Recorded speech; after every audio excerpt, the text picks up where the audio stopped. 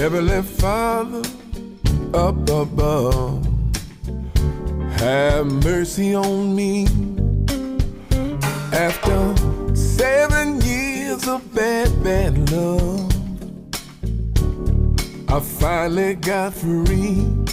I don't mean to seem ungrateful. You answered my prayer. And Father, if you're able, don't let me do the same damn thing all over again. You get the fever, you get the itch, and you forget about the mess you were in. You forget about the money, the lawyers and the pain, and do the same damn thing all over again.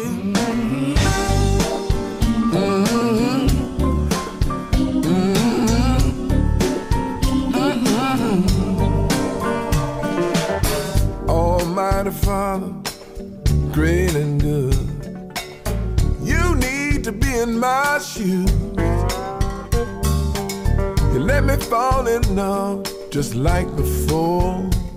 Now I'm stepping in a big pile of the blues. But now the honeymoon is over.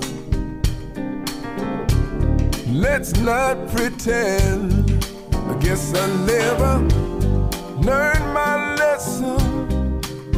I did the same damn thing all over again. You get the fever, you get the itch, you forget about the mess you were in. You forget about the money, the lawyers and the pain, and do the same damn thing all over again. Get down. Oh yeah.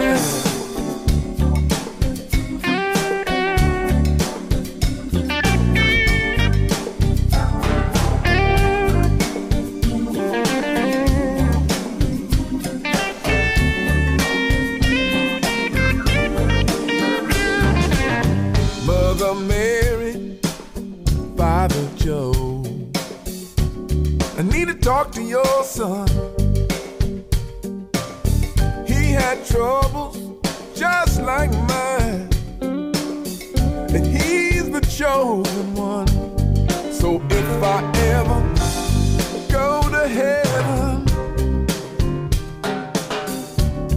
will that be the end? Or will I fall for some sweet little angel and do the same damn thing all over again? You get the fever, you get the itch, you forget about the mess you were in.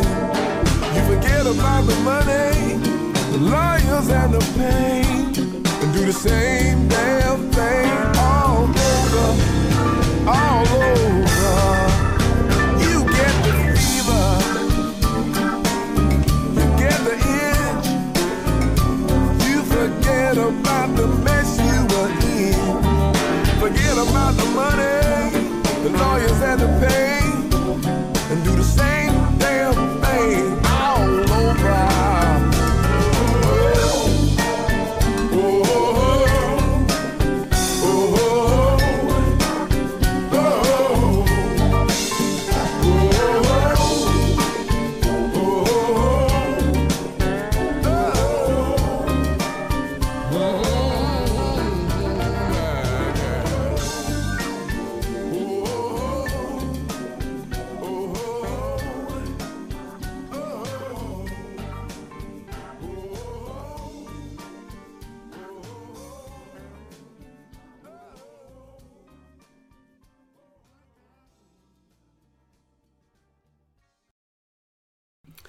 All right, good morning, people. A little Keb Mo to get us started, huh? Keb Mo, Fever, you like that song? Great tune, great tune.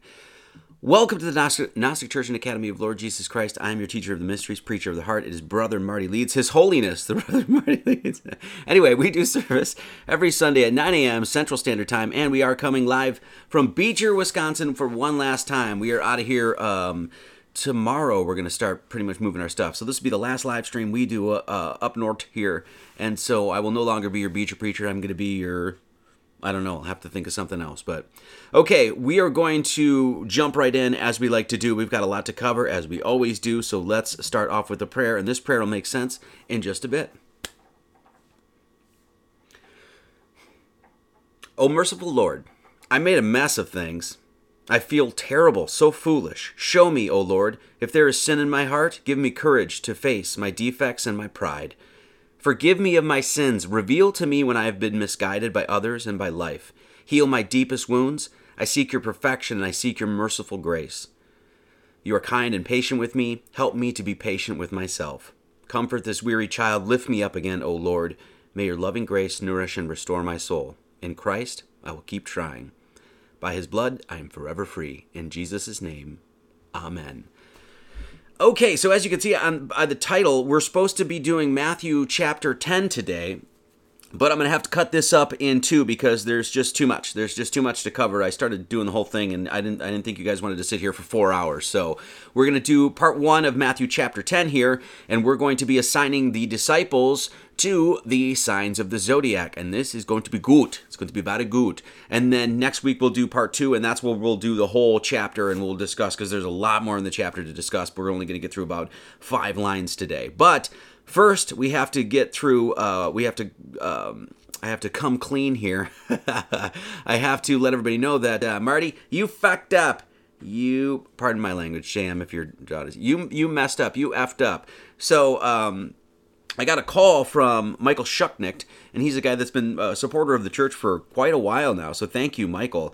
And he calls me, and I didn't see the number, but I saw Schucknicht. I'm like, oh, I wonder if that's him. So I just answer, and he's like, hey, Marty, I just want to let you know I was going over your last sermon, and I think you made a mistake. And he's like, I kept doing the math of the last verse, Matthew 9:38, and I think it's wrong. And he was really sweet about it, really nice. And so I was just like, as soon as he said that, I was like, thank you, man. Like, it was like a profuse thank you. Like, thank you for pointing this out, you know? So I told him, I was like, well, let me check it, and I'll get back to you, and I'll let you know. And if so, then we'll talk about it the next Sunday. So it turns out he was right. I made a mistake on the last verse of the last chapter we did, Matthew chapter 9. So we're going to talk about it before we get into this today. And this will be short, but I want to address this because it's a good thing. So we talked about, and usually what I do is I usually just copy and paste in the verse into the calculator, and then I double check it, like pretty much all the time, so just to make sure we got the right math. So somewhere I screwed up, I hit the wrong button, I sat on it, I don't know what happened, but I ended up not calculating this correctly. And so the last live stream, the last chapter, the last verse that we did, that's wrong. And so I want to thank you to, like, you know, Mike, sincere thank you for pointing this out.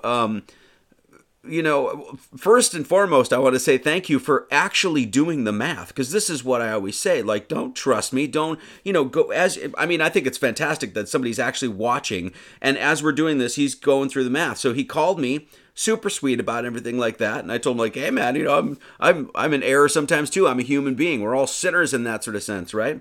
And he even said, he's like, I double checked the math and I checked different versions of the AKJV, and I think it's wrong.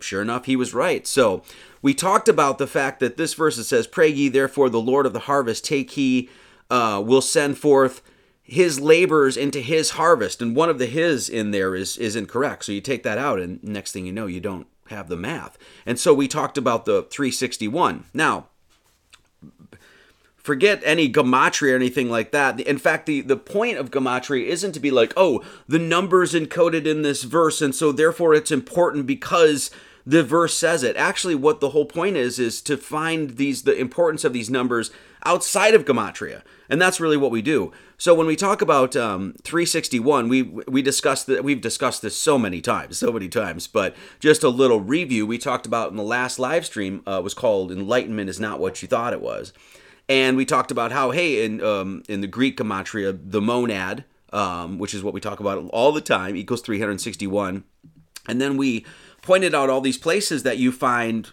this number 361. Excuse me. The vigesimal system, 0 through 19. That's 19 squared equals 361. We covered that. The divisors of 190 equal 360. I'm just going to go over this real quick just to make the point here. But adding the rule of Colel, what do you got? 361. We talked about in the parable of the sower, some seeds fell on the good ground and some seeds over here, and the fowls of the air came and ate them up, and these seeds over here. And then there were seeds that fell on the good ground, and they actually give you math. And it says, hey, these sprang up and increased and brought forth some 30 and 60 and 100. Well, that equals 190. If you break those down, it's 3, 6, 1. We also found this 3, 6, 1 and the relationship to 190, all of this stuff in the Kabbalistic tree of life, how it's literally set up. 3, 6, and then 1, okay? And that's the Hebraic version of that. So all of these different places that we see 361, well, it turns out that's incorrect. So as you can see, we talked about that. Now, it doesn't even matter. Once again, you could throw this verse entirely out and any connection to 361. It wouldn't matter at all. In fact, the verse doesn't say anything specific about the number 361. It actually is talking about the great work and sending forth laborers to get that harvest. And that harvest is, ultimately it's eternal life. So that's incorrect. Now, let's actually correct it. Okay, let's actually do the real math, and then we'll get going on the disciples. So it says, pray ye therefore the Lord of the harvest that he will send forth laborers into his harvest. So I added a his in there somehow. I don't even know how I did that, to be honest, because like I said, I usually just copy and paste. Well, it turns out that's 344. Okay, so what? So a few things. When we talk about the rule of Colel, you guys know about the rule of Colel, correct? The rule of Colel is where, and this is something that's well known, well established within Kabbalistic circles. You talk about William Shakespeare has even mentioned it slyly, that sort of stuff. And it's this notion that you can add or subtract 1 from your total and then point to a certain number. Well, when you look at 344, if you subtract 1, it's 343, and that's 7 times 7 times 7. It's a triplicity of 7. 7 times 7 cubed is 343. If you add 1 to that, what is it? It's 345. What is that? It's a reference to the Pythagorean triangle, the Pythagorean theorem. A squared, B squared, C squared is 3 squared plus 4 squared plus 5 squared. That's actually known in El Shaddai, the Hebrew name of one of the Hebrew names of Lord. So El Shaddai actually equals 345. If you take off El, do you know what it equals? 314. Anybody can do that math. I didn't screw that up, that's for sure. So this equals 344. Pray ye therefore the Lord of the harvest that he will send forth his laborers into his harvest. So what's 344? Well, this is actually the number that you find encoded in billiards. And I'll show you this in just a second. I'm just going to go over this real quick because I just want to touch on the math. But when you look at the 15th triangular number, so you go 1, 2, 3, 4, 5, 6, 7, 8, 9, 10, 11, 12, 13, 14, and 15. The last three numbers, 13, 14, and 15, is where you establish pi, right in the number line right there. So 1, 2, 3, 4, 5, 6, 7, 8, 9, 10, 11, 12, 13, 14, and 15. And we've covered that numerous times. A lot of this is review, I know. So that's 31415. That's a common approximation of pi. All you have to do is add the decimal place there. So God, in the unfolding number line, when he created the unfolding number line, he put pi right in those digits right there. So 1, 2, 3, 4, 5, 6, 7, 8, 9, 10, 11, 12, 13, 14, and 15 in English gematria equals what? It equals 344, which is the gematria value of that last verse. So it doesn't equal 361. So why is this important? Well, number one, there's the 15 triangular number leading to 13, 14, and 15, where you establish pi. The 15 triangular number, when you just add 1 through 15, equals 120. You know what 120 will lead you to? 360. So here's the number 120. There's the divisors of 120. 1, 2, 3, 4, 5, 6, 8, 10, 12, 15, 20, 24, 30, 40, 60, 120. You add all of those up, and what do you get? 360. What is that? 120 is a third. When we talk about, we're going to take this 360 and we're going to splice it into 3. What is that? Once again, it'd be a Trinitarian look at the geometry, right? So we look at adding 1 through 15 equals 120. You look at the divisors of 120 and it leads you to 360. Well, using the rule of Colel, what would you have? 360, 361. Literally leads you to the same number anyway. So that's pretty funny. But so, that's just your natural. You don't have to rely on gematria, Greek or Hebrew or English. Nah, forget all of that. You're just looking at the qualities and attributes of this number. Its properties. What does it lead you to? Naturally. Anybody could do this. So 360. So I wanted to just point this out. So this is billiards. So when you go to rack up billiards, what do you have? You have that triangle. You triangulate the numbers 1, 2, 3, 4, all the way to 15. That triangle on your billiards table equals 344. Just straight up. Okay?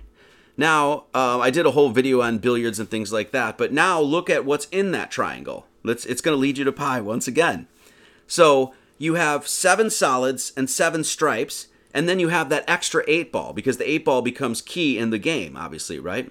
So you have 7 solids, 7 stripes, and then you have in the center, you always put the 8 ball in there, and that's your black 8 ball, okay? And that's the key of the game, of course. You have the cue ball outside of it, break it, you're trying to, put at least one of the most popular games, put the 8 ball in the pocket, obviously. So that whole thing equals 344. 1 through 15 equals 344. Well, if you take that 8 ball out, the number 8 equals 30. So EIGHT equals 30. So if you take 30 away from 344, what do you get? Well, it says right there, 314. Straight up. 1, 2, 3, 4, 5, 6, 7 was your solids. It equals 125. Take out the 8 ball, right? Because that's the game-winning piece, the black and white, the Q and the 8.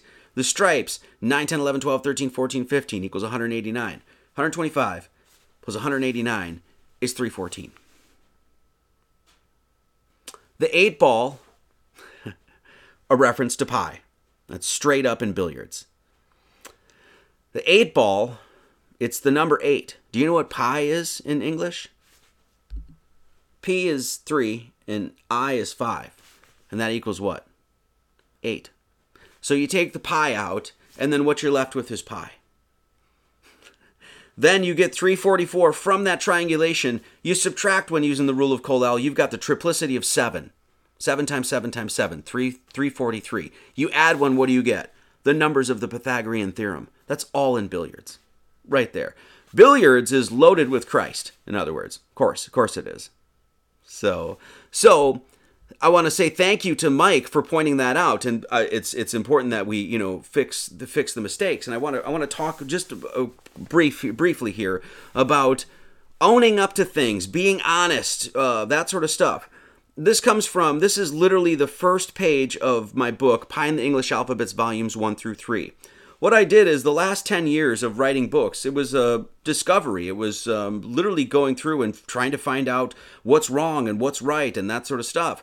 And so that's a scientific process of where you go and you're like, okay, well, we theorized this. We considered this option. We went down this road. And ultimately what you want to do is that alchemical process of distilling out all the stuff that was nonsense, all the stuff that you could throw away. And then what do you get? You get that pristine truth. And that's what we're going for. So I took volumes 1, 2, 3 and off the shelf and went through all of them, edited it down to essentially one volume that was like, hey, this thing now, here, this is bulletproof. This is no longer conjecture or opinion, or this is my, some theorizing. No, this is 100% verifiable stuff that's in the book. And that's been my whole journey, I'm selling one book now where I could have sold 3. So if it was me trying to make money, I was like, well, I'm really bad at this whole entrepreneurship thing. So this comes from the first page of Pi in the English Alphabets, Volumes 1 through 3, the collection. My effort and aim throughout this journey has been to make an open and honest exploration through these highly anagogical subjects and topics. A work that would no doubt require revision, re-examination, and updating as more information came to light, and as my knowledge of these subjects grew and evolved. My trajectory from day one has been to constantly seek the genuine, admit the errors and mishaps I have made along the way, use those blunders as a stepping stone to a higher understanding, and constantly keep my eyes on the holy light of truth. This has been my effort for the last 10 years of writing, presenting, lecturing, and preaching, and my own spiritual and personal growth has bloomed because of this great work. It's important to, number one, hold people accountable, to double check things, to question, to always challenge. And so, when and this is what we do here. I've got no issue, no problem if something's wrong, or it's like there's a different perspective, or we consider something before and then it turns out it's wrong. Let's cover it.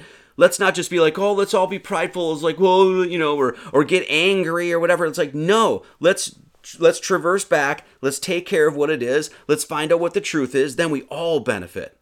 When you let go of that ego, you let go of that pride, and you just go, the whole reason you're here is to just go for truth. And we all know, if we're honest with one another, God bless it, we've made so many mistakes in this world, right?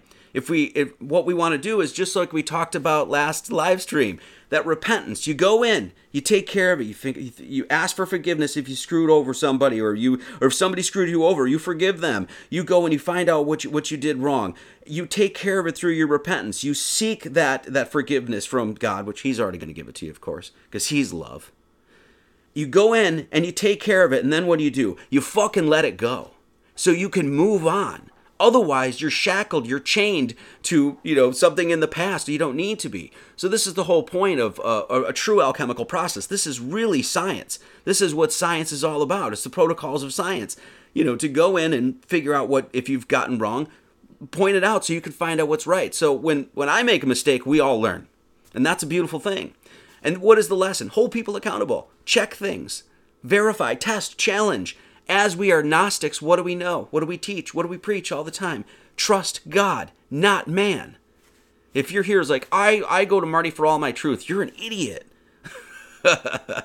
Right? No, you trust God. So Michael, he was trusting God. He was like, well, I know, Marty does a lot of great work, and I love his books, and I really appreciate the sermon and stuff like that, but I think this is wrong. What does he do? He doesn't call me, he's like, you shell. No, he's like, hey man, I just want to let you know. So what happens? We all benefit. Gnostics put their trust in God, not man. It is better to trust in the Lord than to put confidence in man. It is better to trust in the Lord than to put confidence in princes. And when you know that Lord is right within here, that's the monad, by the way. That's that 360, 361 thing that we constantly talk about. When you realize that Lord is in here, what is that? That's the small, still voice in your heart that's saying, hey, listen. Right? Michael was listening to it. He was challenging it. He's like, wait a second. Wait, this math's not adding up. That's wrong. Let's just call Marty. It's a beautiful thing, isn't it? Put your trust in the Lord, not in Marty Leeds. Marty Leeds is a fallible human being. I'm not the Pope. Anyway, so we're actually going to do we're going to call this, it's like the Caesar Milan thing, He's got the pack code, right? And it's like the pack code it's like a Trinitarian thing. It's like honesty, integrity, loyalty. That's what we seek in this life. Honesty, integrity, and loyalty. And when somebody is honest and has integrity and dignity and all that sort of stuff, that's who you want to be loyal to. We've all made mistakes. If they can own up to the mistake, if they can say, hey, let's find out and use that, let's find that mistake, let's find out what's wrong and use that as a stepping stone to a higher understanding. When you see somebody like that, you give them loyalty, because then you're like, oh, that's an honest person. That's somebody that's genuine. That's somebody that just really wants the truth. So we call it the Caesar Milan. It's not the pack code. We call it the flock code. We call it the flock code here at the Gnostic Church and Academy of Lord Jesus Christ. These guys go bards. You know what I'm saying? You guys are all go bards. So we got to have the flock code, which is honesty, integrity, and loyalty. And we need more of that in this world, do we not? Do we not? Can I get an amen? Can I get an amen? That's right. So I just want to say thank you, Mike. I really appreciate the phone call. I really appreciate you actually doing the math. I really appreciate you listening to the small, still voice in your heart. I appreciate you didn't call me up and be like, you're an idiot, So thanks, Mike, but you're fired. How dare you question my authority? Anyway, so good. It's so good. So I really appreciate it, and that's what we're here for. That's what it's all about. So, okay. Now, I just wanted to get that out of the way and talk about that because I thought it was important. So now let's get into it. The 12 disciples of the Zodiac, Matthew chapter 10. We're going to get through about 4, maybe 5 verses today, and then we'll do the rest next Sunday. Okay? And so we'll revisit a bunch of this that we're going to do today. So, as I said, what we're going to do is we're going to assign the 12 houses of the Zodiac to the disciples. And this is going to be freaking wonderful. I hope you guys enjoy this. So Let's get into it. Chapter 10. Number 1, and when he had called unto him his 12 disciples, he gave them power against unclean spirits, to cast them out, and to heal all manner of sickness and all manner of disease. Now, isn't it interesting that Christ has given men power? Now, when you understand Christ is within you, he's like, I can do all things through Christ, who's, that's that sort of things. All things I can, because Christ strengtheneth me, and all this other stuff, right? The Christ in you. We've talked about this, exhaustively. So here Christ, the first thing he's saying is the power that I have, Christ, that everybody's like, that most modern, fundamentalist, literalist Christians and things like that, it's almost like an idol worship, like, Christ, this man 2,000 years ago, and he lived, and he had all the power, and Christ is saying, like, I'm going around giving my power to the people that are following me, that are taking up their cross and following me, the disciples and the apostles here. Now you have what I have. Think about that, okay? So let's look at the gematria of this quick, okay? And then we'll talk, and then we'll get into this. And like I said, we're going to review all of this next Sunday too, because it's important. And when he had called unto him his 12 disciples, and he gave them power against unclean spirits, to cast them out, and to heal all manner of sickness and all manner of disease. And yes, disease is in there. It's just, this math is correct. I triple checked this. So it's just not in the graphic. So you don't have to trust me. Don't trust me. Don't. Check it yourself. This equals 540. Okay. So, once again, Matthew chapter 10, number 1 equals 540. Why is that important? Well, 540 is the internal degrees of the pentagon, or the pentagram. It's the pentagon within the pentagram, and that's 540 degrees. Well, why is that important? Because, so this is the first verse that they give you, and what they give you is what? What's encoded in that pentagon? Phi. It's a fingerprint of God. It's that 1.618, 1 to 0.618, 1.618 to 1. What is that? That's phi. That's a fingerprint of God. That's that design signature that we find within creation. We find human bodies proportioned out this. Of course, so this is all in the pentagon. This is you draw a perfect pentagon, and you find this ratio within there. And this is why you see this Cornelius Agrippa, I think, is on the upper left there. The human body is, represented by that 5. Phi is all over the human body. You can go essentially from the top of your head to around your belly button is essentially 1 from which one is it? And then from the belly button down is 0.618. It might be the reverse, but you get the point. Your whole body, your hand, your cochlea of your ear, your face is all proportioned off 1.618. The length of your fingers. And this is not anything that's questionable at all. It's just it's a mathematical fact. Even like you curl your hand, phi is there. You get your cochlea of your ear is literally phi, a representation of that design signature of God. Where is it found? Boom, in the pentagram, perfect pentagram. Phi is in the human arm, proportioned off the pentagram. Once again, this is your cubit. Why do you think there's so much attention and drawn in the Bible to the cubit? There's a reason for that. So, and once again, we've already showed that. So, boom, right there. So you have that first verse. The first thing it's telling you about is phi. He's given people the power. He's given the disciples the power. And what does it equal? 540. Now, there's a lot there. You could say we'll cover this next Sunday. There's more there. So, but I just want to touch on that really quick. Okay. Now, so the next verses here, as you can see, he's ordaining, this is like the ordination of the 12 disciples. And you can see, and I've highlighted them, and we'll talk about all this. The first Simon, who was called Peter, Andrew, James, John, Philip, Bartholomew, Thomas, Matthew, James, Lebbaeus, Simon, Judas Iscariot, okay? And so, in order to assign all the disciples, the first thing we have to do is we'll have to look at, actually, let me cover this really quick. So, you find the commissioning or the ordination of the 12 apostles, disciples in Matthew, Mark, and Luke. Okay, so we're obviously going to look at Matthew today, but I just want to show this really quick here. So this is Mark 3, I think, Mark 6, I think is what it is. Is it Mark 6? Mark 3 and Luke 6. I'm sorry. So this is Mark 3, and he ordained 12 that they should be with them and that he might send forth to preach, to have power to heal sicknesses, cast out devils. And then he's got Simon, surnamed Peter, and James, the son of Zebedee, and John, James, he surnamed them Boanerges. And then Andrew, Philip, Bartholomew, Matthew, Thomas, James, the son of Alphaeus, Thaddeus, not Lebbaeus, and Simon the Canaanite, and then Judas Iscariot. So it looks like Thaddeus is Lebbaeus, and then I don't know why Simon is surnamed Peter, and then these other people. What's going on here? And then here's Luke, where he does it again. He's called these 12 disciples. Simon is also called Peter. Which is it? Is it Marty or is it Kevin or is it Claudia? This is confusing. Andrew, James, John, Philip, Bartholomew, Matthew, Thomas, James, Simon, Judas. Wait, Judas. Isn't Judas supposed to be Thaddeus, and isn't Thaddeus Lebbeus? Why is this so confused? Why do you have all these different names? Simon called Zealots, which is basically zealot, is Zelotes. I think I'm saying that incorrectly, but Simon the Zealot. But I thought he was Simon the Canaanite. What's going on here? Why doesn't the Bible, first and foremost, we're going to look at the names as given in Matthew 10 because we're in that chapter, okay? And then we're going to do some gematria and then we'll move on. But why didn't the Bible just, like, it's like that scene in Good Will Hunting. Why didn't Jesus just come along and be like, okay, you got Marky, Ricky, Danny, Terry, Mikey, Davey, Timmy, Tommy, Joey, Robbie, Johnny, Brian. You guys are the disciples. Why does it have to be Simon the Zealot, but Simon the Canaanite, and then Peter, but he's surnamed, Simon, or Simon surnamed Peter, and then his name is Alphaeus, it's Thaddeus and Lebbeus, but it's actually Judas. What the hell is going on here? Why didn't you just say, hey, Marky, Ricky, Danny, Terry, Mikey, Davey, Timmy, Tommy, Joey, Robbie, Johnny, Brian, and little Willie, of course. Not Blind Willie McShakes, but little Good Will Hunting there.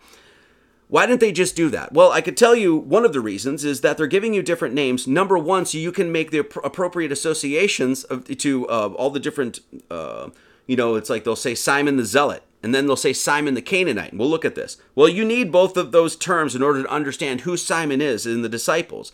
You also have different chapters giving different gematria values. Purposefully. That's the point. And so you have different names. It's the same reason why you have Jesus. Sometimes he's called the Light, and sometimes he's just Jesus, and sometimes he's Lord Jesus, and sometimes he's Jesus Christ, and sometimes he's the Lamb, and sometimes he's the Holy One of God. It's like, my Lord, can't they just call him Jesus and just be done with it? It would have been a lot easier if they just been like, hey, this is Willie. It's Lord Willie. Who sees from the single eye in his mind.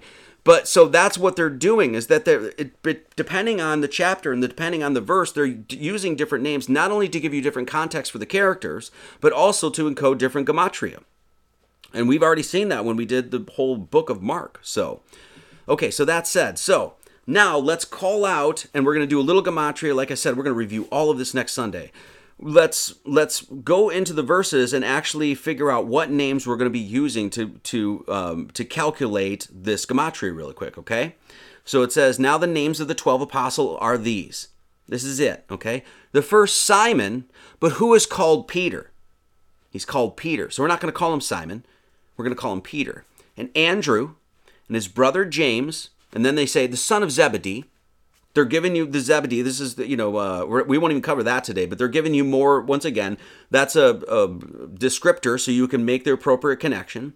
And then John, Philip, Bartholomew, Thomas, Matthew the publican, so you know that it's St. Matthew, James, the son of Alphaeus. Oh, there's some information we're going to need. We're going to need to know Alphaeus. And then Lebbeus, whose surname was Thaddeus, but we're going to use Lebbeus. Okay, because they're telling its surname, and I'll go to that in just a second. Then Simon the Canaanite, who's also Simon the Zealot, and then Judas Iscariot, and they give you the whole name Judas Iscariot. So, for instance, Lebbeus, it says whose surname was Thaddeus, just like it said before, whose surname was Boanerges. But we're not going to use Boanerges, we're going to use John and James.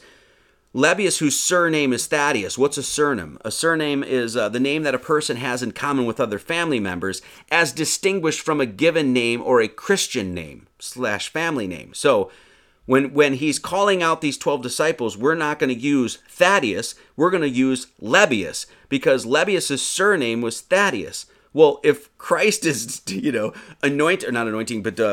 calling these people into his little camp here, right? He's going to be calling them by their Christian name, correct? Not Thaddeus, which would be the surname. The surname is distinguished from a given name or a Christian name. Well, Christ is going to be following his Christian name, which would be Lebbeus, okay? So, everybody see that. Peter, Andrew, James, John, Philip, Bartholomew, Thomas, Matthew, James, Lebbeus, Simon, Judas Iscariot, and there's your 12. Let's do some math.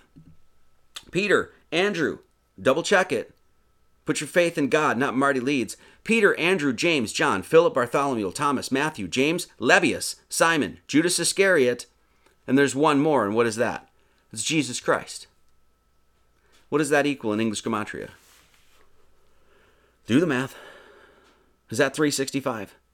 Is that the number of days in the solar year? And this whole thing is about what? What are we talking about here? Jesus, as a representation of the sun, he is literally called the sun. His grandpapa was called Heli, which is the root of Helios. Jesus went missing at age 12, started his ministry at age 30. Jesus went missing at age 12 and started his ministry at age 30. There's 12 houses of the Zodiac and 30 degrees of each age, is there not? All of these clues within the Bible to let you, literally to put it into your face, like, look, you're dealing with astrology. Peter, Andrew, James, John, Philip, Bartholomew, Thomas, Matthew, James, Lebbeus, Simon, Judas Iscariot, Jesus Christ equals 365. 365, that's the first three letters of Christ. In English gematria, when Jesus shows up, when he is born, the three magi come over and they're like, hey, saying, comma, this. Where is he that is born, King of the Jews? For we have seen his star in the east and are come to worship him. What does that equal? 365. So again, you can verify all that. Then we go to the end of the book, Revelation, first chapter of Matthew, or second chapter of Matthew. They give you 365. Then you go to the end of Revelation, and you go into the city of God, where there's all these stones. We've covered this before. I'm just going to show this again. Gold, jasper, sapphire, chalcedony, emerald, etc., etc., etc. What does that equal? They're in the city of God. And this city is lined with gold and all of these precious stones. And what does it equal in English gematria? 365. So, all of these ways to let you know that what this story is dealing with, what the Bible is dealing with, is transcendental, universal truths. It's a story in the stars, as we know. And that's what astrology is really all about. It's a story of the sun. It's a story of the sun going through those houses, signs, whatever you want to say. Depending if you're dealing with sidereal or tropical, it doesn't matter. We're talking about a story, okay? Now, before we get into actually assigning the disciples, there's no question when you actually look at this stuff that Jesus is and his disciples is absolutely a representation of the sun and the zodiacal signs. Jennifer and I, we just went to Germany last October to November there, whatever. And, we visited, I don't know, probably a dozen cathedrals. And, now that knowing what we know, you can go in there and be like, oh, there it is. There's more zodiac signs. Oh, there it is. There it is. It's over here. Oh, see this? I don't know how many times we saw the tetramorph, which we'll cover in just a second. But here's Jesus in the center, right? And you see, he's surrounded by the disciples. I mean, the zodiac signs. And so it's like, even these ancient painters and illustrators and stuff like that, they even knew. The people that built the cathedrals or decorated them or whatever, they absolutely knew this. Unfortunately, most of this is lost today. Why is it important that we're dealing with of course, we deal with enough with the center of creation, and then, of course, the 12 houses that revolve around and all of that sort of stuff. Why is this important at all? That's just some shit up there. Who cares? What do those signs represent? They represent the labors that you're to do down here. This is the 12 labors of Hercules that many people know. You have Hercules, this hero figure, and then he's got to go through these 12 labors.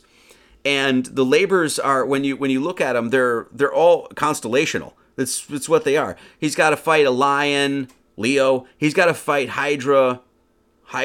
He's got to fight the boar. You mean the great bear, Ursa Major? But a big bear is called a boar, right?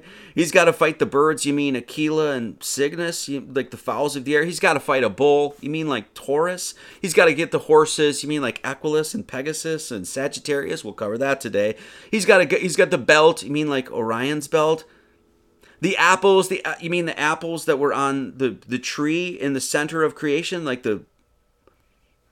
So what the disciples are the zodiac signs. And what are they? It's your disciplines. It's the labors that you're going to have to go through down here and conquer. Okay? So a disciple is literally called a pupil, a student, a follower, which totally makes sense. But one who follows another for the purpose of learning. And what do you learn? It's your disciplines. Discipline straight up comes from disciple. There's no question about it in the etymology. So what are those disciples there to do? To be disciplined so that they can do what? Take up Jesus, take up the cross and follow Jesus so that they can get into the center of this creation, up and out of here, so they don't have to come back here. They have to undergo those disciplines. That's what those zodiacal signs represent. Yes. So when we look at, and in fact, the Greek word for disciples is mathetes. Mathetes. I'm not sure if I'm saying that correctly. I don't speak Greek. You guys know that shit. So the Greek word for disciples is mathetes, and it means a learner or a pupil. So math, it's very mathy. The disciples are getting very mathy, is all I'm saying. It could be said that they are disciplined to learn what is taught because the root of the word disciple is discipline. And that's really what those zodiacal signs represent, is the disciplines, the work, the labor, the great work that you have to undergo down here. That those disciplines are written into the stars, okay? And that's why you see all these different, the personality traits that are represented by all of the signs. When we talk about being the holistic being, okay? We talk about being the complete and total being, undergoing that great work so we can let the Christ rise within us, right? And recognize that we are the spiritual body. We're not the meat suit. The meat suit is just this temporary thing and it flitters away and people want to associate themselves with this thing.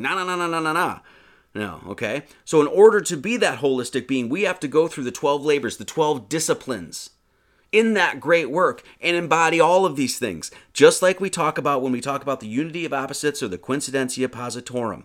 We talk about the great work requires what? The alchemical marriage of the man and woman within, and you embody all the traits, the feminine and the masculine traits, and then you're the holistic being.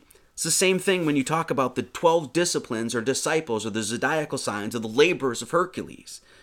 You want to embody, well, I'm Aries, so that means I'm brave and willful and productive and enterprising and humanitarian, and that's it. That's it because I'm an Aries.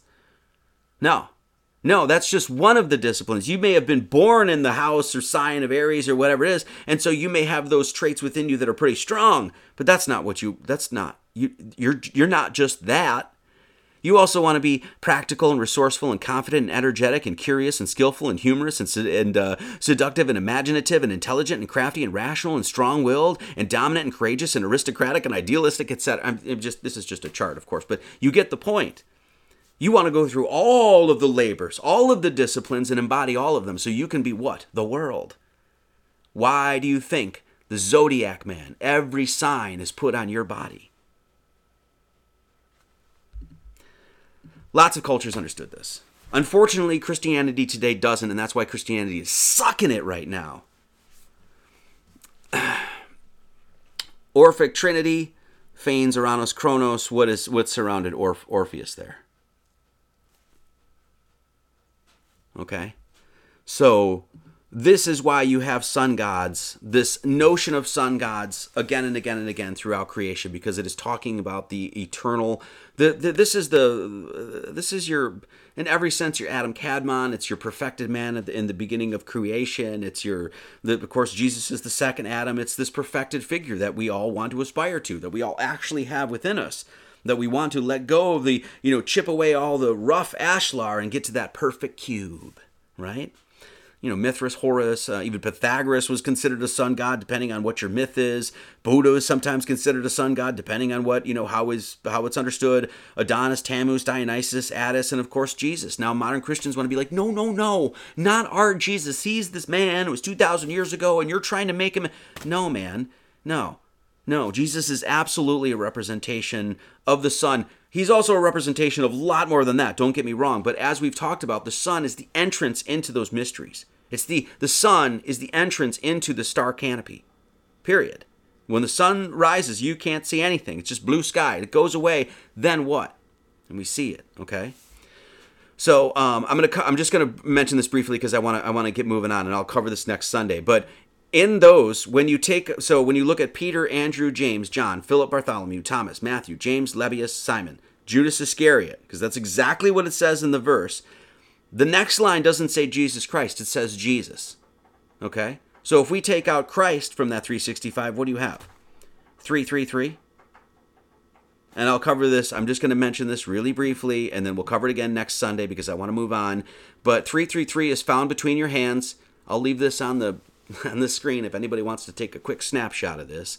But if you add the numbers between your left hand and your right hand, which is 32 and 42, it equals 333.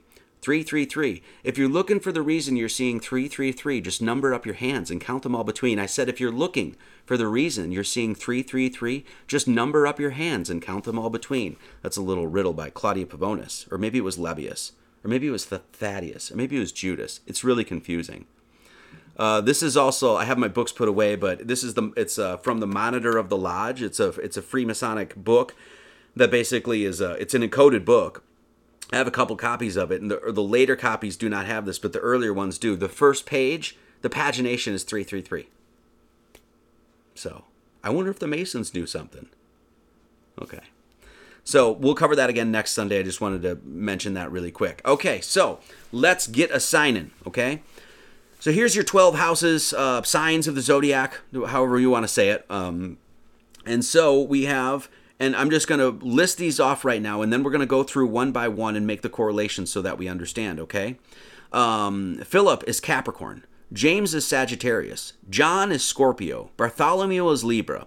James of Alphaeus is Virgo. Thaddeus, Lebbeus, what's his other name? Judas, is Leo. Judas Iscariot is Cancer. No, he's not Scorpio. He's Cancer. Gemini is Thomas. Simon the Canaanite is Taurus. Simon Peter is Aries. Andrew is Pisces, Matthew is Aquarius, and then we're back to Philip being Capricorn. Okay, so how do we assign these appropriately? First and foremost, we have to go to the tetramorph, because the tetramorph is going to immediately establish two of these disciples that Jesus has called in to two signs, and there's no question about it, okay? So when we look at Matthew, Mark, Luke, and John, those are the four, the Gospels, right? The Gospels. The Gospels, the good story, God's story, the God story. Wait, you mean the one in the heavens? The one that God literally put up there? Yes, Marty. So we look at Matthew, Mark, Luke, and John. Mark was not called as a disciple. He was literally, it isn't to say he wasn't called as a disciple or he is an apostle. That's not what I mean. He was obviously a saint and all that other stuff. But as far as Jesus calling him into one of the 12, he was not. Mark was not and Luke was not. So Mark was said to be a disciple, companion of Peter. Luke was a companion of Paul, who was also not a disciple. Of course, disciple, apostle, they're, in this sense, it's kind of an interchangeable word in that sort of sense. But so Mark and Luke, not part of that 12. Who was part of the 12, though?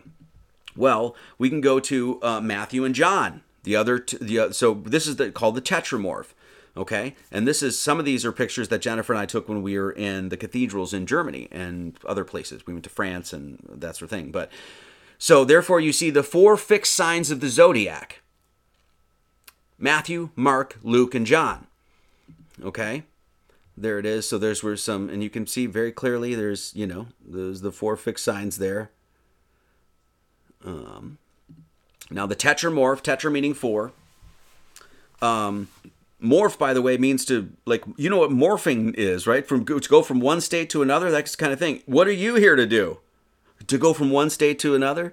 So when you look, and this is widespread, it's all over the place. It's like, once you see it, it's literally all over the place. The man is Matthew, so Aquarius is Matthew. This is the four fixed signs of the Zodiac. This is your Scorpio, Aquarius, Leo, and Taurus. Scorpio, Aquarius, Leo, and Taurus. So we have Matthew is Aquarius, Mark is the lion, Leo. The ox is Luke, which is Taurus. And the eagle is John. The eagle is also known as the scorpion. It's also known as the phoenix. And we'll cover that in just a second. So Mark and Luke are not in there. So now we're going to have to assign Leo and Taurus to two of those disciples. But we already know that Matthew is the man, is the Aquarius. And John is the eagle, which is also Scorpio. Okay? So here's a bunch of tetramorphs. Once again, this is all over. These are ones that we took pictures of when we were in Germany. I think this was in, I forget where that one was. But these cathedrals, my freaking Lord. Insane. So you can see on the left there's Taurus. On the right, there's the Leo. On the top there's the, well, you get it, right? There's the the four fixed signs there. I don't need to go into that too much. We've covered it enough. So St. Matthew is known as Aquarius. Scorpio, Aquarius, Leo, and Taurus. Scorpio and Aquarius we got because John is Scorpio. So therefore, we can already assign two of those disciples to signs of the zodiac. So there's Matthew being Aquarius. The winged, he's even water there, that sort of stuff. Winged man up in the heavens, Aquarius. This is John, who's the Scorpio / eagle. He's usually shown as an eagle, and we'll cover why he's an eagle, why he's represented as the eagle as we move on. But the eagle, when you look into esoterica, the Scorpio is associated with three different animals, and this is well known. It's not, this isn't some force fit or anything like that. The Scorpio is associated with three different animals: the scorpion, the eagle, the phoenix, sometimes the snake. But a lot of times the Scorpio and the eagle, and we'll cover those two specific ones today. So Saint Johnny Boy there, that's Scorpio. Matthew is Aquarius, and we'll revisit this. But so there we already have two of the signs assigned. Okay, so let's start. So just put that out there. So now let's start from the beginning. And then let's go through this one by one, and we'll make all the correct correlations, okay? And we're going to go through them just as Jesus called it out, okay? So now the names of the 12 apostles are these. The first, Simon, but Simon's not called Simon. Who is called Peter? We're going to call him Peter. That's just specifically what it says. So that's why we use that gematria. So let's look at Peter. Simon Peter is Aries, okay? Why? So you have Simon, psychology, mind. Simon means to hear or to be heard. Ears are on the head. When you say, I need to be heard, ears are on the head. Peter means Petra, which is stone, and Jesus is the cornerstone. Let's go over all this again. I'm just going to show these chapters and little sections here, and then we'll go through each one. So the New Testament from Greek, the Hebrew name Simon means he has heard. You take the R away from heard, and what do you have? Head. What is your ears? They're on your head, right? So you have Simon, literally, number one, being called the first one.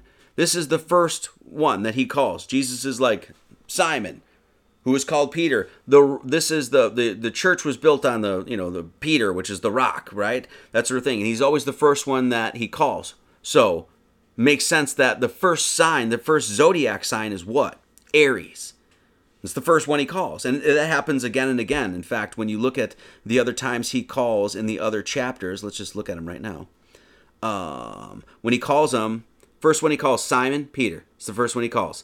That's in Mark. Let's go to Luke. Who's the first one he calls? Simon, Peter. Then the entire church is built off what? Simon Peter. Why? Because he's the Aries. He's the rock. He's the lamb. He's the head. Right?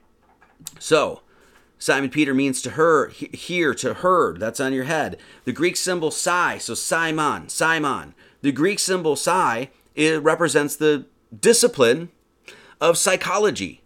Is because the root and origin of the word is the Greek form psychologia. So, the psyche, the soul, that sort of stuff. So, the Simon, singular, one, of course, there's only the one God, Simon, Peter. Simon, he's surnamed Peter. Psi is the Greek letter, resembles a trident, means the psyche. The mind, which is the nous. Then Peter is derived from stone. Well, Jesus is the cornerstone. He's the stone. The entire church was built off that. What do we always want to do? Arise, Aries, arose. We want to get to the top. Okay? So we've talked about this before. We've made this connection before, but there's Simon Peter for you. He's the first one. He's the head of the church, right? He's representing, or he's the foundation of the church, the rock, the Petra, the Peter. So there, and he's the psychology, the mind, and he has heard. He has heard. So there's your Simon Peter. Now it goes on to say that Simon, who is called Peter, had a brother named Andrew. So let's go to Andy, Saint Andy, as they like to call him. Who's Andrew? He's Pisces. Who's right next to Aries? Aries, Pisces. Why is Andrew known as the two fishes of Pisces? Well, the context of the Bible gives you loads of references to this. Mark 1:16, it says, something. Simon and Andrew, his brother, were casting a net into the sea, for they were fishers. Matthew 4:18 says essentially the same thing. Simon and Andrew, his brother, cast a net into the sea. They were casting the net, for they were fishers. fishers of men. Well, we just established Simon Peter being Aries, the rock, right? He has heard the head. Who's right next to Simon Peter? His brother. Because they're brothers, the bros. Pisces, and they were fishers. Now, this whole area of the sky, just in this whole area right there, is actually called like it's like called the sea or that sort of thing, because you have a bunch of like fish type things there, right? You have Cetus the whale. Right next to that is Aquarius, the water bear, who's got the water jar. Right over there is Pisces, okay? And so he was a fisher, and he's got the two fish. You actually see pictures of Andrew, brother of Simon, and they even said, well, there's a lad. So one of his disciples, Andrew, Simon Peter's brother, said unto him, there is a lad here which hath 5 barley loaves and 2 small fishes. So once again, all of this context in the Bible to make the appropriate correlation. So you even see, he's even got 2 fish there, right? So these are the chapters, Matthew 4:18, and Andrew, his brother, casting a net into the sea. They were fishers, etc. Okay.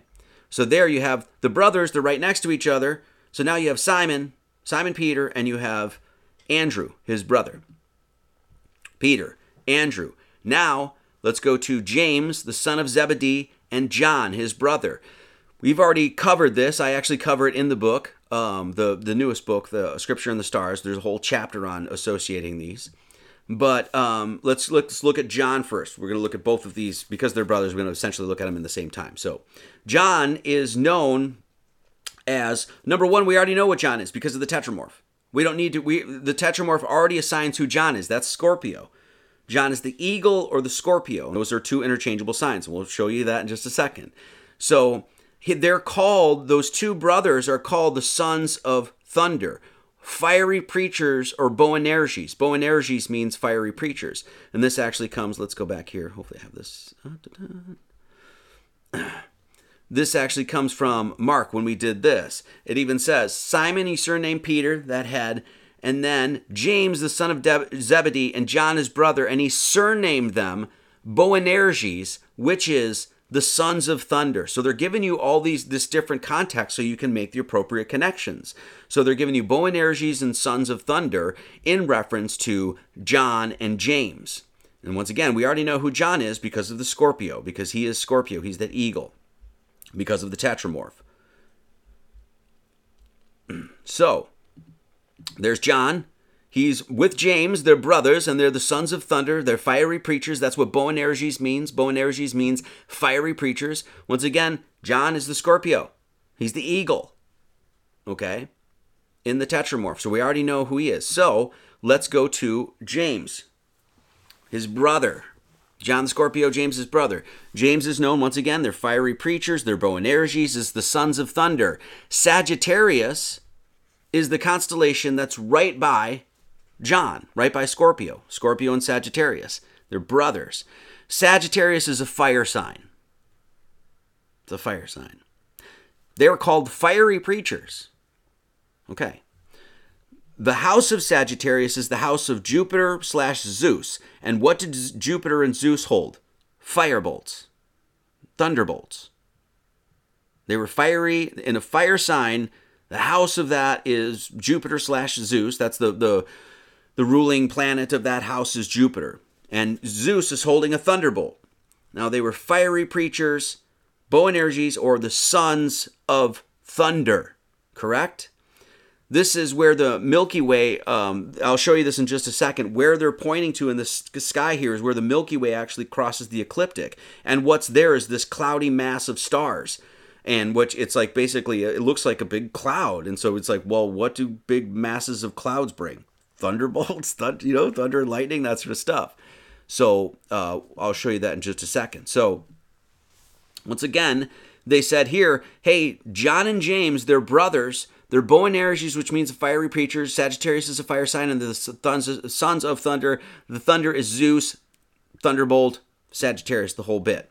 So why do we know? If we already know that St. John is Scorpio, that eagle, because of the tetramorph. His brother is Sagittarius. Why? Because Sagittarius and Scorpio are the 2 constellations that point to that cloudy mass of stars called the Milky Way. Both of those signs point to what would be considered the center of the Milky Way. And when I used to live in Hawaii, I could just literally go out my back porch and see this. Like, I mean, it was so clear. You could just see Scorpio. And there they called it the fish hook. But same, pointing to the same constellation. So here you have the connection of the brothers. Those two are paired in the sky to literally point to the center of, just naturally, to point to the center of the Milky Way. So Boanerges means fiery preacher. Sagittarius is a fire sign. Sagittarius is got the archer, of course. He's the archer. He's got the arrow. And this will make sense in just a second. We once again talked about how Sagittarius, the zodiacal sign of Sagittarius, is the planet Jupiter. Okay? Jupiter is what? Zeus. What is Zeus doing? Carrying a thunderbolt, because they are the sons of thunder. And they're pointing to this cloudy mass of stars where thunderbolts are. And Jupiter is shoulder to shoulder with its ruler of, once again, Jupiter, Sagittarius is the ruler. Okay? So, let's put this whole thing together. Once again, Zeus, Jupiter, thunderbolts, Greco-Roman mythology, they're one and the same. It is often held to that Zeus's thunderbolt, it is often held to represent the eagle.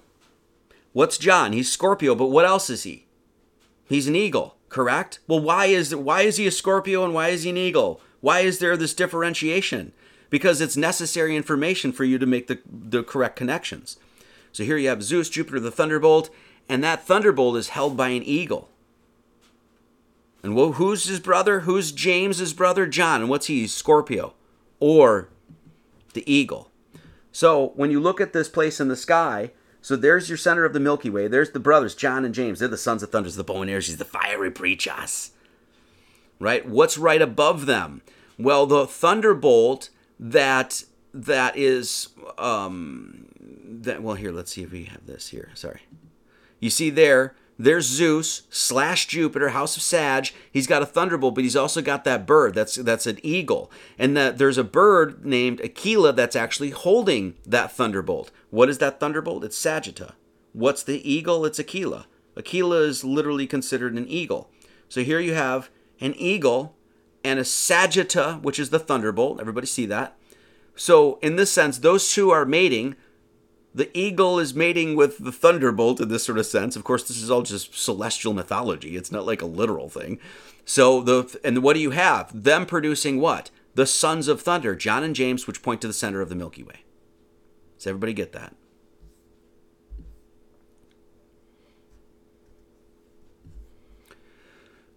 So, and I cover that in the book, okay? So, right now, what do we have? We have John, Scorpio. We have his brother James, Sagittarius. We have Andrew, which is Pisces, and his brother what? Simon Peter, who's what? Aries, okay? So, we've got 4 of the disciples thus far. Let's do the rest of the 8, but before we do that, we're going to pass around the collection plate, okay?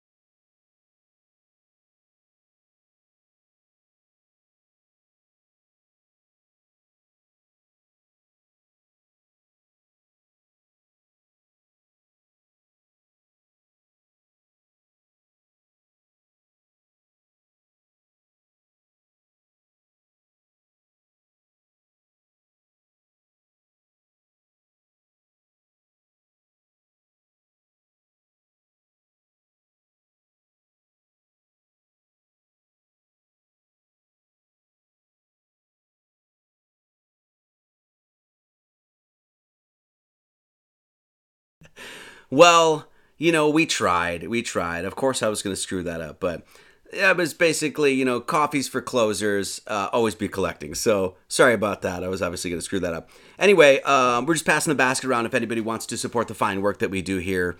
Venmo, buy me a coffee, Cash App. You can become a Subscribe Star. You can become a Gubbard over at the Subscribe Star.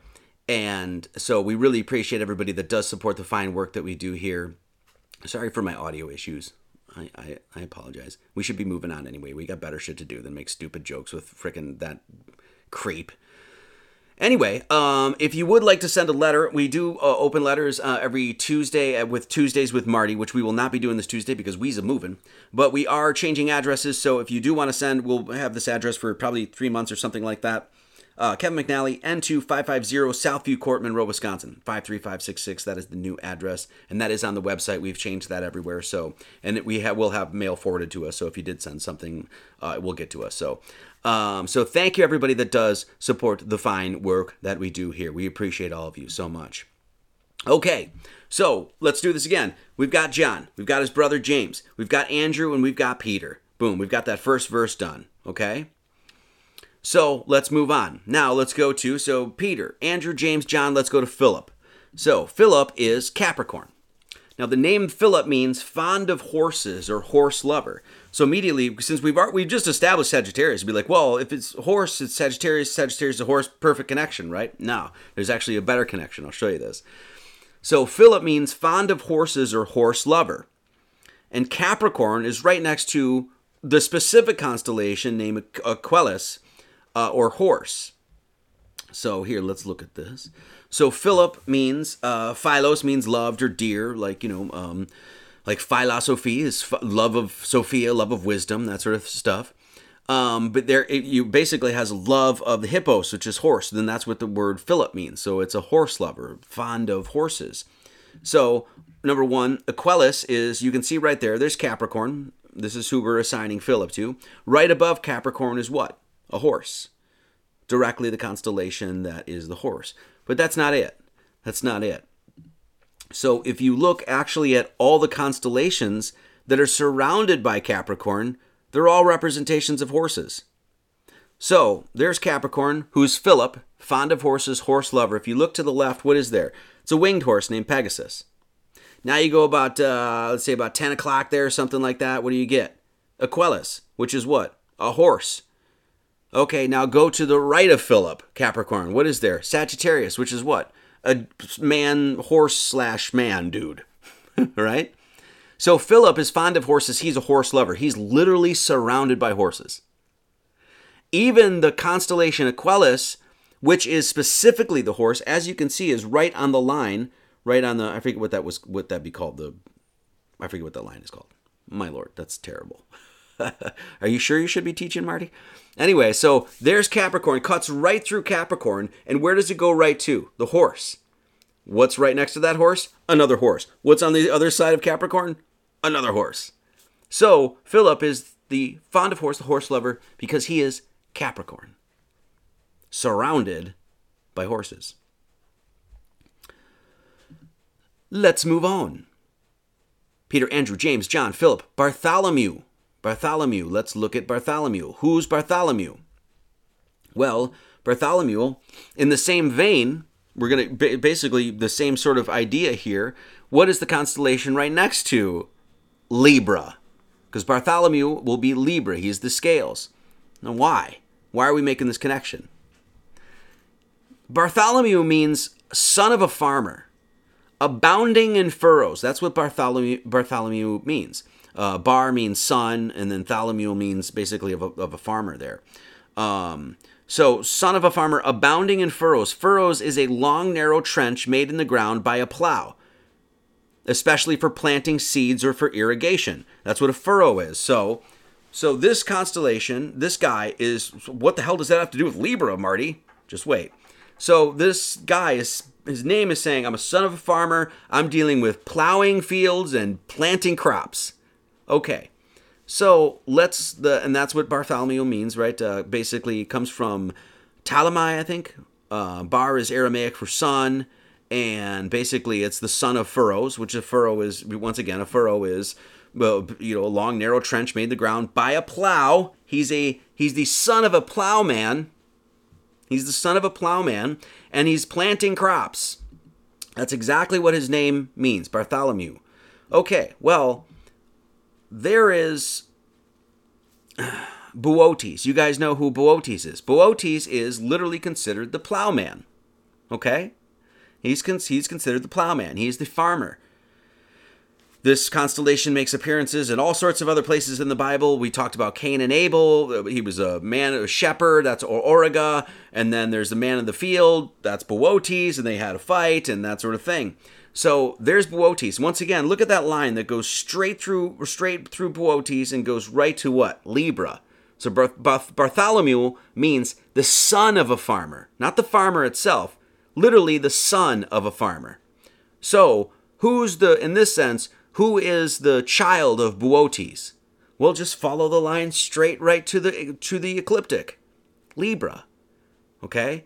But what's right next to Boötes? In fact, you can see this is they even show this on the planisphere. I don't know if you guys know this, but when you look at this is one of the ways you can connect all these constellations, okay?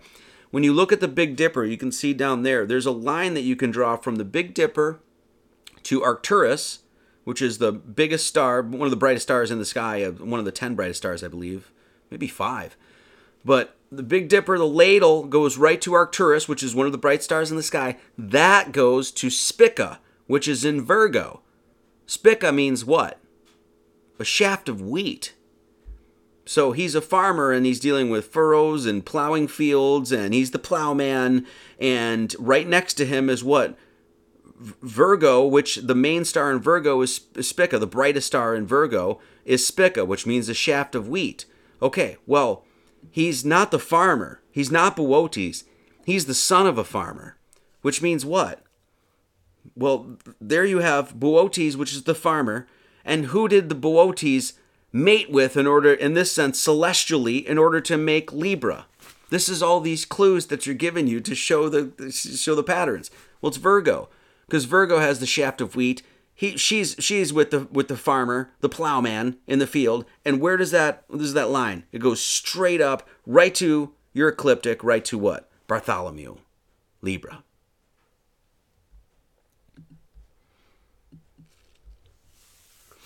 Peter, name Simon, that's your head. Andrew, that's Pisces, that's your feet. James and John, what is that? Sagittarius and Scorpio. Of course, that's your legs and your member there. Philip is what? What is Philip? Fond of horses. He's Capricorn. Bartholomew is Libra. Let's go to Thomas, who's Tammy Boy. This one is super simple. Well, what's Thomas's name? Thomas comes from the Hebrew word ta'om, meaning twin. I don't really think we need to even expound on this anymore, right? Okay, his name means twin. If you were going to point out a twin in the constellation or in the zodiac, what would that be? Obviously Gemini. It's pretty simple connection there. So Thomas comes from the Hebrew word ta'om, I think is how you say that, and it means the twin. Thomas, right there, meaning twin. Who is he? Gemini. So there we go. So now we got Philip, Bartholomew, Thomas, Matthew the publican. He is the publican, which is the tax. I mean, publican also means the public, but it means the tax preparer, that sort of thing. Receipt of customs, we talked about that. Who's Matthew? Well, we already know who Matthew is, because Matthew was established by the Tetramorph, and that's Aquarius. So those are the 4 Gospels, right, that establish John and Matthew. So those 2 we know are solid in those disciples. So Matthew is, once again, you look at the Tetramorph, here's a bunch of different examples. He's the man. Even like right there, he's like shown as like this sort of flying eagle figure in water, right? So he's the man, once again, established by the Tetramorph. James is next. Philip, Bartholomew, Thomas, Matthew, James. James, the son of Alphaeus. Okay, let's look at this one. So, what does James mean? What does Alphaeus mean? Because right, so they give you James, and they could have just said James, this other dude, but then they gave you more information, Alphaeus, to make the correct connection. So James means to traverse, change, or exchange. Okay. Now James, this name Alphaeus, is also a reference to, so here's your related names. There's Alphaeus, and Alphaeus is a reference to Clopas or Cleophas in the Bible. So this, so they're basically saying James of Alphaeus, I think is how you say that. Alphaeus is a direct connection to what? Clopas or Cleophas. You can look this up. It's a bunch of different places you can find this. There is only one mention of this in the Bible, Klopas or Cleophas, as some translations curiously insist, but it's not immediately clear who this person is, okay? Klopas is mentioned only in John 19:25 in relation to someone named Mary. But what precisely Klopas is to Mary isn't clear. So it's James, the son of Alphaeus. It's the son of this dude. I don't know if I put that there. So James, it's the son of Alphaeus. Let's see if it says here. Yes, James, the son of Alphaeus. So you have Alphaeus or whatever it is, direct relationship to Klopas or Cleophas. Then there's only one verse where this person is mentioned. One verse. That verse is John 19:25. And what is that verse littered with? Marys. All day long. Mary, Mary, Mary, Mary. Now there stood by the cross of Jesus his mother, Mary, and his mother's sister, Mary, the wife of Cleophas, and Mary Magdalene. That's a lot of Marys. So it's like Mary, the wife of Cleophas, was there, and then Mary Magdalene was there, and then his mother was there, who is Mary, the Virgin Mary. So James, who means the Alphaeus, which means a reference to Klopas, means traverse, change, or exchange. This is Virgo. All the mentions of Mary, only one time do you get this mentioned in the verse, that in the Bible. Then you go to that verse and it's littered with Marys. Even the Virgin Mary's there, the whole bit. Why is this important? Because Virgo is a mutable sign. And what does Alphaeus mean? It means to traverse, change, or exchange. What does mutable mean? That's exactly what mutable means. To mutate in this sense, right? So in the Zodiac, you're given cardinal, fixed, and mutable. And cardinal is when you're entering into the new season. So they're all separated. Cardinal, fixed, mutable. Cardinal, fixed, mutable. Cardinal, fixed, mutable. Cardinal, fixed, mutable. When you go into the cardinal, you're entering into a season. Then you're in the middle of that season, of the 4 seasons. And what is it? It's fixed. Then you move out of that season. What is it? It's mutating. It's morphing. It's changing. It's mutable. Well, Virgo is a mutable sign. And so, in other words, it's traverse, change, or exchange. But what also are we here to do? To traverse, change, or, in this sense, mutate, if you will, into what? Virgin purity.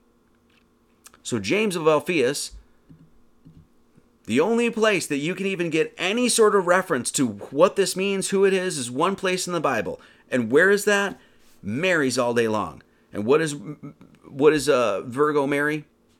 Or what is Mary? It's the Virgo. Even the constellation, or even the sign of Virgo is what? It's an M to represent Mary. And then what's connected there? It's the Jesus fish.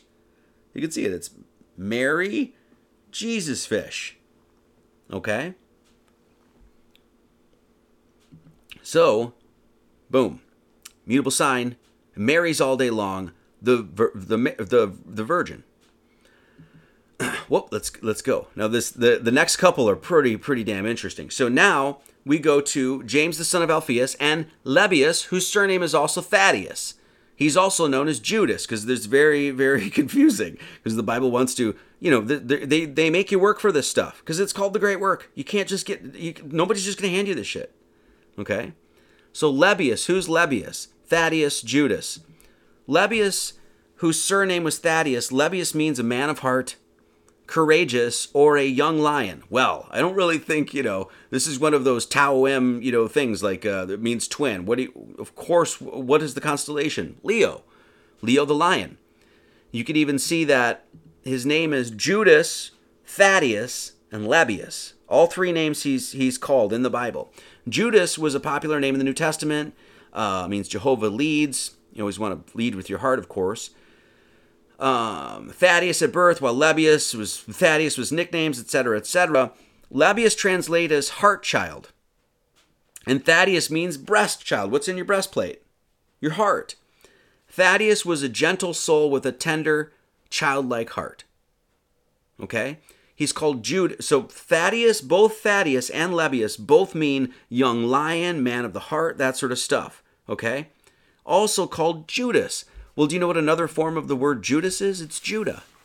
What is Judah? It's the Lion of Judah.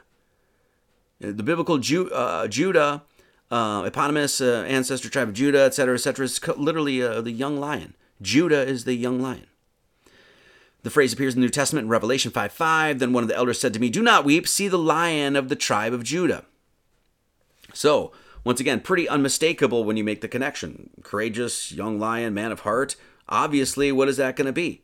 That's going to be your Leo. And your Leo represents what? Your heart. Okay? So let's keep moving on. Philip, Bartholomew, Thomas, Matthew, James, Lebbeus.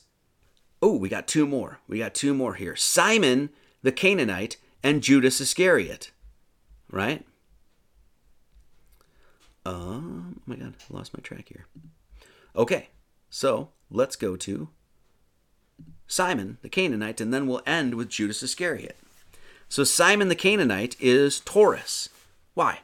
This was one of the most difficult ones for me, honestly. And then when I recognized it, I was like, oh, duh. So Simon is called Simon the Canaanite. Once again, they're giving you multiple different explanations or descriptors of this guy, so you can make the right correlations. Simon is known as the Canaanite, but he's also known the Zelotes or the Zealot, Simon the Zealot, okay? Well, we're going to see Zealot means bullheaded, okay? That's essentially what it means. I'll just show this. Let's just get into it, and then we'll come back here. Simon the Zealot, mentioned in a few different chapters, but barely. Nothing else is given about this guy. He's extremely obscure. There's multiple places where they'll tell you, where it's like, here's this disciple, and we don't hear about anything about him in the Bible. He's just mentioned, which is, once again, this is the biblical writers challenging you in what you're reading. You mean this was a disciple of Christ, and you guys were writing all this shit down about all these, what they did, and you didn't even mention what this guy did or where he was or that sort of thing. He's one of the most obscure among the apostles of Jesus. Simon the Zealot or Simon the Canaanite was one of the most obscure apostles of Jesus. Barely mentioned in the Bible. There's the few times that he's mentioned. Okay, I just put them here. And it's literally just when he's naming the disciples. That's all you get. So they give you Simon, and then they tell you he's a zealot, and that he's a Canaanite. And that's all you got to go off of in order to make the connection. Okay, well, first and foremost, when we talk about being zealous or a zealot, what is it? It's a person who is fanatical and uncompromising in pursuit of their religious, political, or other ideals. So what does bullheaded mean? Essentially that. Determined in an obstinate and unthinking way. When you're zealot, it's like a lot of times you're just fanatical and you're not even thinking, right? Because you're just so, strong-willed, that sort of sense. So there's that. But that's not the only connection. The Canaanites worshipped the god Baal, okay, which was Baal, Moloch is essentially the same god, different names. So the Canaanites' gods, the creator god El, which is considered in certain areas a bull god, that sort of thing, but gave birth to many gods, including a powerful god named Baal, which is Lord, right, in the Canaanite. Over the years, Baal became the dominant deity, and the worship of El faded, but Baal is portrayed as a man with the head of horns and a bull. So the Canaanites worshipped a taurine god, a Taurus bull-headed god. Bunch of different, and many people have showed this before, is like, they're sacrificing children to Moloch, who's literally called Baal. What is it? It's a big Taurus. It's a big bull. This is one of the verses, and I forget what this is. 1 Kings 18:26, and this says, they took the bullock. What's a young bullock? It's a young bull, a castrated bull, a steer, a bullocky, right? And they took the bullock which was given them, and they dressed it and called on the name of Baal. O Baal, hear us. So, and then they leapt upon the altar, that sort of stuff. So these Canaanites, now remember, Simon was a Canaanite, correct? Then he's what? He became a zealot. He became uncompromising in his beliefs because what? Well, he became a disciple of Christ. So he said, no more of the old Canaanite stuff. I'm not following just some constellation of a bull. I'm going to follow, a representation of the entire cosmos, the entire creation itself being Christ, because that's what he's a representation of. So here you have Simon the Zealot, Simon the Canaanite. And what do the Canaanites worship? They worship the bull. What does the zealot mean? It means to be bull-headed. They worship the bull. Taurus. It's all a reference to Taurus. So now the other thing that is interesting about Simon is that he was recognized to be sawed in half. Okay, so Simon the Zealot, one of the things that we're told, and you can even see there's different, statues and that sort of stuff, and he's got a big saw. And it's like, well, what? And they literally show pictures of him being sawed in half. Well, look at the constellation of Taurus. The Taurus is, all you really have in Taurus is the bull horns. But what does it happen? It's like a separation. It's a split. Correct? It's literally like split, like it's being cut in half. Not only that, what's on the other side of Taurus? Gemini. It's like twins, two, this sort of thing. What's happening at this point of the year? This is June 20, sidereally, what's happening right here? It's June 21st. It's the summer solstice. What's happening at the summer solstice? The year is being cut in half. This side of the year, this side of the year. Taurus, so there's a picture of Simon the Zealot being cut, and sometimes they show him being cut from like the bottom and sometimes the head, that sort of stuff, depending on the illustration. But they're literally, now look at the bull's head. What does it look like? It's like a head that's being like cut in this sense. They're like bull horns, but what could you say? There's like a split here. Also, what is that? What is the upper half of the circle? Well, it's half a circle. What's happening sidereally in this part of the year? The year's being cut in half. What does Taurus, the phonetics of Taurus, and at least in English, what is it? Whether this is just a weird connection or not, it's Taurus, as in to tore or rip into, to Taurus. Once again, you would throw that out as some weird connection, that's fine, but there's the split of the year, there's the split of Taurus, and who is he? He's Simon the Zealot, who was Simon the Canaanite. They worshipped bulls, Taurus. So that leaves one last one, and that is Judas Iscariot. Now, there's only one last sign, and that's Cancer, okay? So, what's happening with Cancer? Now, Judas Iscariot, it says specifically that he sold out Jesus for 30 pieces of silver. What's the 30? This is the 30 degrees of each sign of the Zodiac. There's 30 degrees. 12 times 30 is what? 360. So he sold Jesus out for 30 pieces of silver. If gold is a representation of the sun, what is silver a representation of? The moon. What's the ruling house of Cancer? What is the sign of Cancer? What's the planet that's assigned to it? The moon. Now, I'll go back to that. Judas is assigned to Cancer. Cancer is, at least the modern, is a disease caused by uncontrolled division of abnormal cells. But what Cancer, and it actually, the second definition there says a practice or phenomenon perceived to be evil or destructive. A practice or phenomenon perceived to be evil or destructive. It's getting, cancer sweeping across the nation. It's cancerous. Cancer means the etymology or the archaic definition of it means to split. It means to cut, to split. What was Judas? He was the only one that was cut from the original 12. He was the only one that split off from the original 12. He was the only one that actually presented evil and a destructive force within the 12. Correct? The ruling house of Cancer. What is Cancer's planet? Cancer is said to be the house of Neptune, exaltation of Jupiter, both astronomical bodies, but Cancer, its ruling planet, is the moon. The 30 pieces of silver of the moon.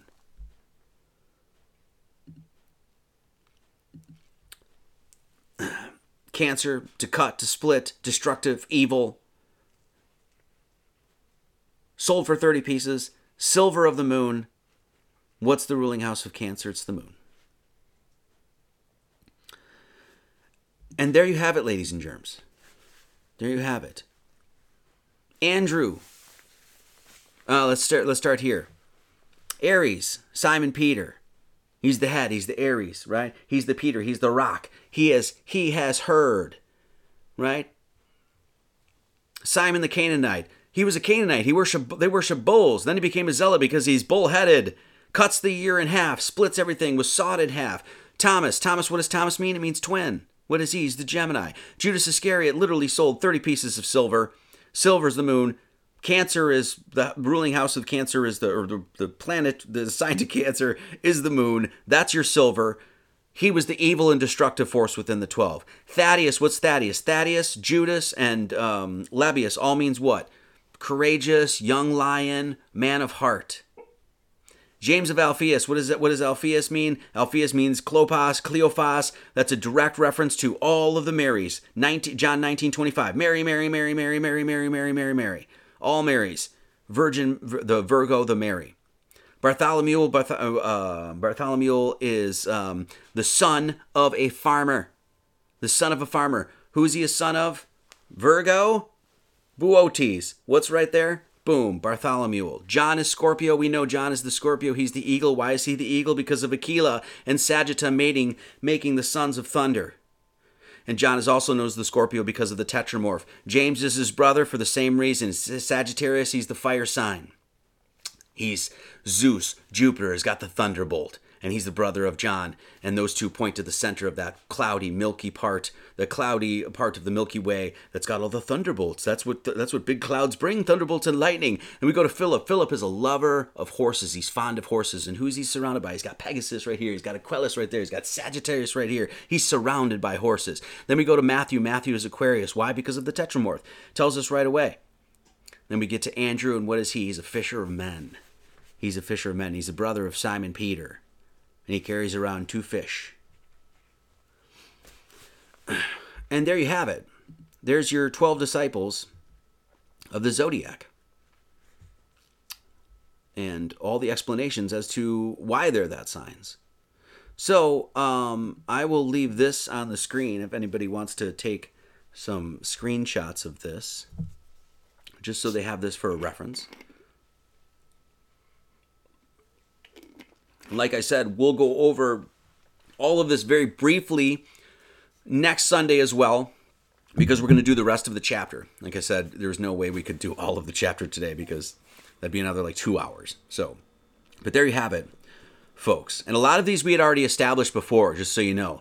A lot of them there were very much established. Matthew and John and Simon Peter, and we established Andrew. We established John and James, the whole bit. And a lot of those are actually in the book. So there you have it. The 12 disciplines that you must undergo in your great work to recognize that you are an embodiment of the entire body of the celestial sphere. And you are going to undergo that great work. Discipline yourself through the labors of Hercules, if you will, and conquer and fly up to the heavens. Because you guys are good bards. You know what I'm saying? You guys are good bards. That's what you want to do. So thank you all for showing up today. And thank you for your time and your attention, everything like that. I really appreciate it. I am going to cut this video up into something shorter, maybe 20 minutes, half hour, and just highlight the 12 disciples. So that will be coming out hopefully in the next week or something like that. But if you would like to become a good bird, you can become a good bird at Subscribestar. You can become a Phoenix bird. You can become a Aquila bird. You can become a Cygnus bird. Or you can become Tommy to be my bird. Who doesn't love my Tommy? So thank you all very much. If you would like to donate, we really appreciate all Venmo, Buy Me a Coffee, Cash App, Subscribestar. And so if you want to send some cash that way to keep us going, we really appreciate it. We've got a lot more to cover. We're going to finish off Matthew. We'll get into Revelation. I think, like I said, next Sunday we're going to do finish off Matthew. And then I think I want to do something on meditation like techniques, what I think, that sort of stuff. And then I also want to do compasses and square, because that's going to be bomb. Oh my Lord. I did that many, many moons ago, and I need to redo it because it's so cool. So there's the new snail mail. Kevin McNally, and 2550 South View Court, Monroe, Wisconsin 53566. And yes, my name is Kevin McNally. Or is it Thaddeus? Or is it Lebbeus? Or is it Judas? Is it Claudia? Is it Marty? It's very confusing. Guess what? I'm really none of those things. I am. So, thank you to Content Safe for getting us on BitChute and Rumble. And we are streaming to YouTube Rockfin. And I believe we're streaming to Odyssey today. Are we not? Are we? Yep. Oh, look at that. I have my shit together, except for the audio issues. What's that? That's you. You're watching. Honestly, you're kind of sucking it. You can get this at the Flat Earth, Sun, Moon, and Zodiac app. You can get the Sunday sermons there. So check out the app, Flat Earth, Sun, Moon, and Zodiac app. And so check it out. That's Dave Weiss's app, and we appreciate that he promotes the services there. No Tuesdays with Marty. And just so everybody knows, we do. That's right, we do Tuesdays with Marty every Tuesday at 7 o'clock, except this Tuesday because I'm going to be traveling. So and that's usually where I just shoot the shit, open mail, play a little guitar, just talk at you. Anything you guys want to cover, just let me know and we'll talk about it. So that's what we do. So, Jennifer, do you have... Oh. Login issues. Freaking passwords. They're the bane of my existence. God bless it. Anyway... And then you get a password and so you have one password for several things, and then one of the things makes you change it, and then you're like, oh my God, now what did I change it to? Anyway, so I will be attending The Gathering, Music and Sky, August 18th through 21st. If you want to join us, it's going to be a great time. Really looking forward to that. And if you do want to get a ticket, and musicandsky.com/Marty. And I believe that we're going to, as long as weather permitting and all that sort of stuff, depending on light pollution and all that, but we're going to go and do some star study. One of the nights we'll take a walk. I guess there's a place you can walk up on a hill and sort of see the stars. And so, we're going to do that. And then I'll just point out, hey, here's the ecliptic, here's the north, here's, how to navigate yourself. Depending on how many stars you see too, it's, depends. So anyway, if you would like to support, we have hardcover books for sale. We have the archives for sale. We do have rosary and Bible packages, for sale. And we also have the, my records. So, and I need to make 2 more records. So, but that's not going to happen anytime soon. So, anyway, okay. I'm addicted to kombucha. What can I do? That's a good question. Switch to cocaine. If you're going to need a vice. I'm just kidding. Don't listen to your minister. So, it's there. Did you guys enjoy that? Did it make sense? All right, I want to say thank you to Bobby96 and family, Julie Pradal, Garrett Rudolph, J.M. Grassi, love ya, Shane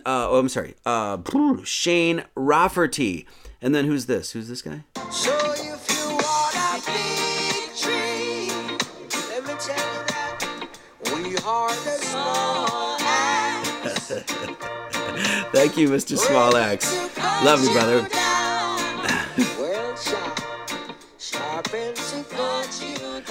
Larry Latempio, Lindsay Chapman, love ya. Danny Floyd Jr., Jeremy Hines, thank you very much, Jeremy Hines, for your donation. Alexandra Marlowe, Daniel Hager, Michael Shucknick, thank you very much, Michael. Thank you for clarifying, and thank you. Just really appreciate it. Ray Brackman, Martin Weir, thank you so much. Then we got some subscribe stars. Kenneth Rudzinski, Ruth Scott, Lindsay Chapman, again, Lauren D, J Lowe, LJ Lowe, Samurai Deadpool, Adam H, Harvey Brown, Paige, Sage Bear, Daniel Petrillo, Shannon Seal, Jen Brew, Jenny G7, The Pious Garten, The Ancient Order, Jamie Diana, Into Russing, Cynthia Holtzman, Perspective 96, Bobby, my friend, Jared Poole, thank you so much, Mr. Poole, Anders Olberg, Javier, and Amberson A. Cat. Andrew Masonette, thank you so much. Small Axe, thank you so much. Horace's Horology, thank you so much. Interverse Podcast, great to see you, Chance. Love you, brother. Jerry D. Liz, the Iron Maiden, awesome. Alicia Crawford, thank you so much. Jared Poole, you're the man. Thank you so much. Thank you so much for your generosity. Really appreciate it. Jackie Traverson, love you guys. Probably not going to see you this time going down, Jack A. Auntie Jake. But the next time we will definitely make a trip over because we're going to have to bomb down, drop our stuff off, and be back. But we're looking forward to seeing you. So JC314153140 and Truth Seeker, Socks rocked off. Truth Seeker, who is now known as Pistol Whippin' John. That's what we're calling Johnny. Pistol Whippin' John. Thank you so much. Crystal Rose, thank you. Awesome. You guys are great. Carmen Taylor came in after. Who did? Carmen Taylor, thank you so much. The Horace's Horology says, good birds, funds. Let's get this party started. Love you guys, Jackie T. Okay, awesome. Thank you so much. Did you guys enjoy that? Did you? I thought you would. So if you have any questions, look it over again. Look it over. Once again, challenge some of this stuff. But I thought, once I started doing this because it's something I've wanted to do for a very, very long time, and I just never got around to it. And then I finally got into Matthew chapter 10 here. I'm like, okay, I've got to do this. And so I just put my nose to the grindstone and just sort of, opened up the floodgates, if you will, and just sort of go with that flow. And I thought it was pretty damn good. I think the connections are very, very, very solid. And so anyway, I really appreciate that. Okay, guys, that's going to do it for this Sunday. Love you guys so much. Thank you for being here. Thank you for the support. Thank you for the attention. Thank you for keeping this alive. It means the world to us, okay? May you always keep yourselves in the love of God, looking for the mercy of our Lord Jesus Christ unto eternal life. May his grace be with you all. Amen. I also just did a little note. I also just did an interview with Derek Glick of needmorehope.com, and I just posted that on the videos if you want to check that out. Derek's a great dude. I'm really glad I hooked up with that guy. He's just a sweet man, does really good work, really helping out a lot of vets with PTSD and like natural health and all this other stuff. So really cool. So check that out. And I am considering doing sort of the interview show portion again for just like an hour.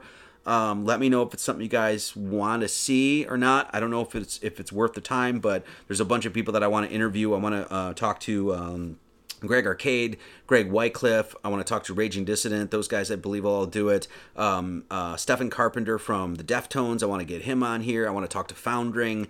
So let me know if that's something you guys are interested in, okay?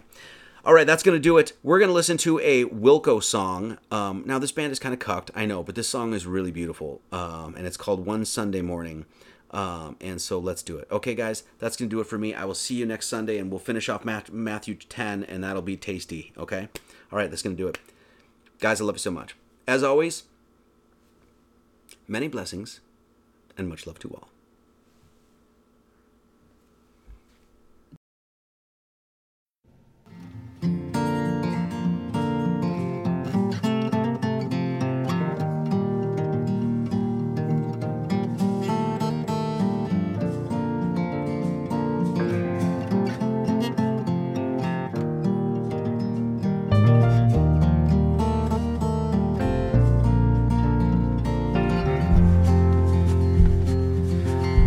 This is how I tell it.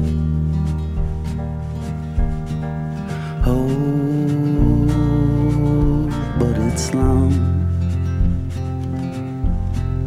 One Sunday morning. Oh, one sun is gone.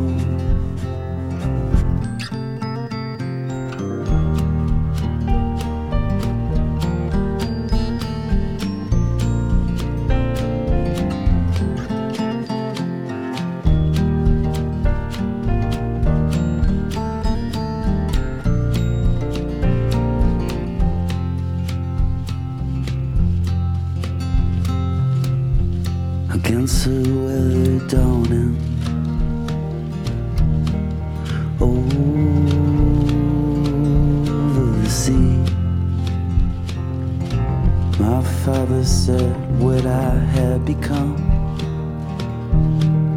No one should be.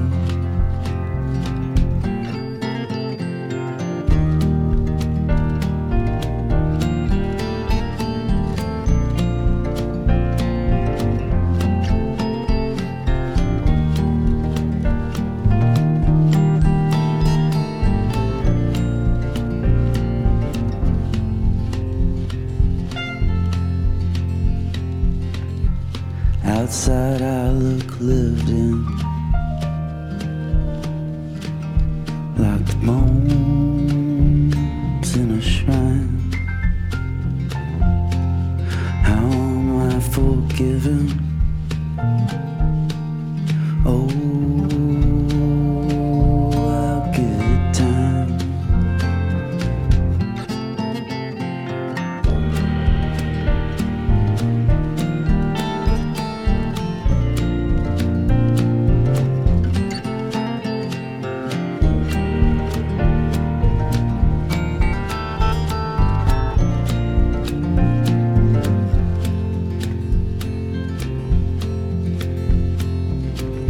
This I learned without warning. Hold in my brow.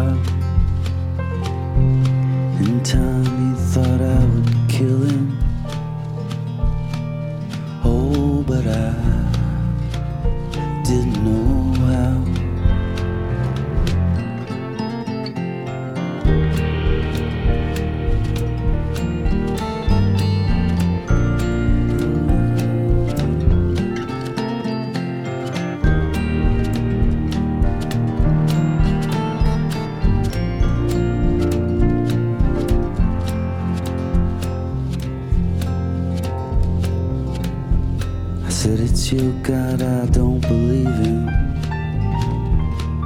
No, your Bible can't be true.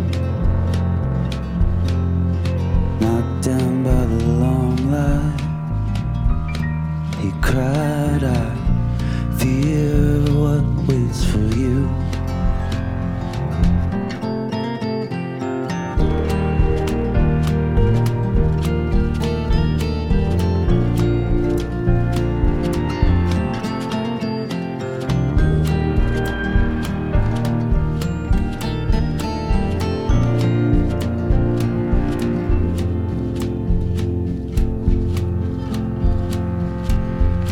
I can hear those bells spoken and gone. I feel relief, I feel well. Now he knows he was wrong.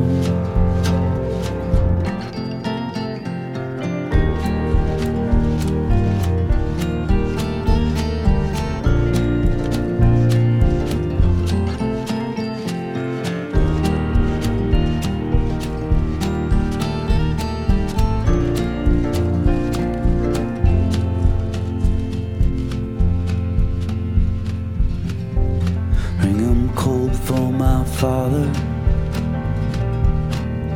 frozen underground. Jesus, I wouldn't bother.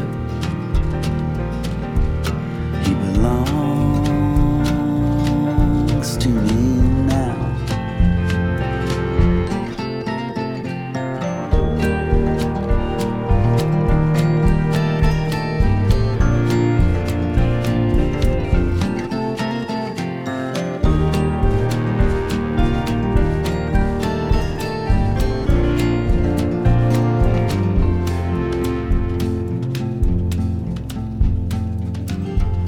Something sad keeps moving,